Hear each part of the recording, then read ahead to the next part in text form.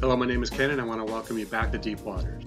This podcast is brought to you by Applied Strengths Ministry, where we believe working together in our strengths is the effect of working out the will and calling of God in our lives.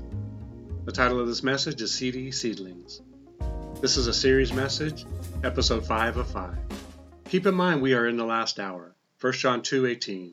Little children, it is the last hour. And as you have heard that the Antichrist is coming, even now many Antichrists have come, by which we know that it is the last hour. 2 Peter 2:1-22. But there were also false prophets among the people, even as there will be false teachers among you, who will secretly bring in destructive heresies, even denying the Lord who brought them, and bring on themselves swift destruction. And many will follow in their destructive ways, because of whom the way of truth will be blasphemed. By covetousness they will exploit you with deceptive words. For a long time their judgment has not been idle, and their destruction does not slumber. For God did not spare the angels who sinned, but cast them down to hell and delivered them into the chains of darkness to be reserved for judgment, and did not spare the ancient world, but saved Noah, one of 8 people, a preacher of righteousness, bringing in the flood on the world of the ungodly, and turning the cities of Sodom and Gomorrah into ashes, condemned them to destruction, making them an example to those who, afterward, would live ungodly, and delivered righteous Lot, who was oppressed by the filthy conduct of the wicked. For that righteous man, dwelling among them, tormented his righteous soul from day to day, by seeing and hearing their lawless deeds. Then the Lord knows how to deliver the godly out of temptation, and to reserve the unjust under punishment for the day of judgment, and especially those who walk according to the flesh, in the lust of uncleanness, and despise authority. They are presumptuous, self-willed. They are not afraid to speak evil of dignitaries, where angels, who are greater in power and might, do not bring a reviling accusation against them before the Lord.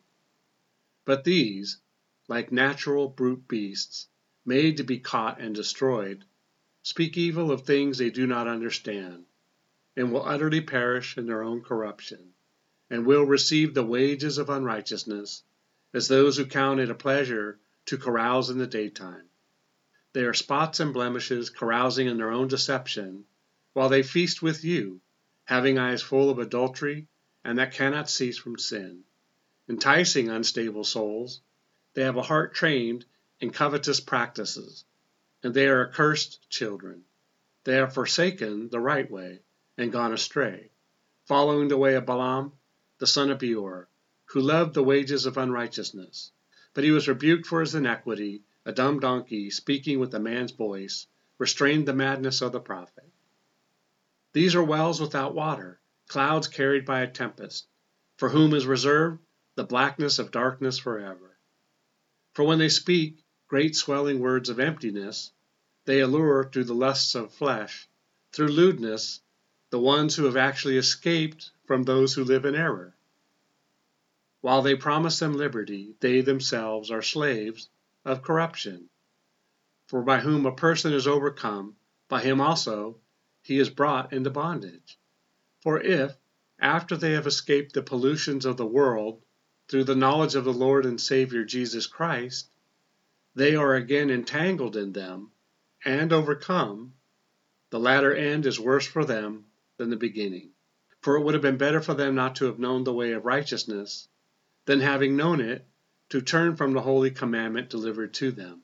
But it has happened to them according to the true proverb, a dog returns to his own vomit, and a sow, having washed, to the wallowing in the mire. Jude 8:13. Likewise also these dreamers defile the flesh, reject authority, and speak evil of dignitaries. If you struggle in any of these things, God can help you to come into freedom from these bondages. Lean on your church to help. Lean on God and the Holy Spirit, and don't say no to God. 1 Thessalonians 3:6-14. But now that Timothy has come to us from you, and brought us good news of your faith and love, and that you always have good remembrance of us, greatly desiring to see us, as we also to see you. Therefore, brethren, in all our affliction and distress, we were comforted concerning you, by your faith. For now we live, if you stand fast in the Lord. For what thanks can we render to God for you, for all the joy with which we rejoice, for your sake before our God, night and day praying exceedingly, that we may see your face and perfect what is lacking in your faith.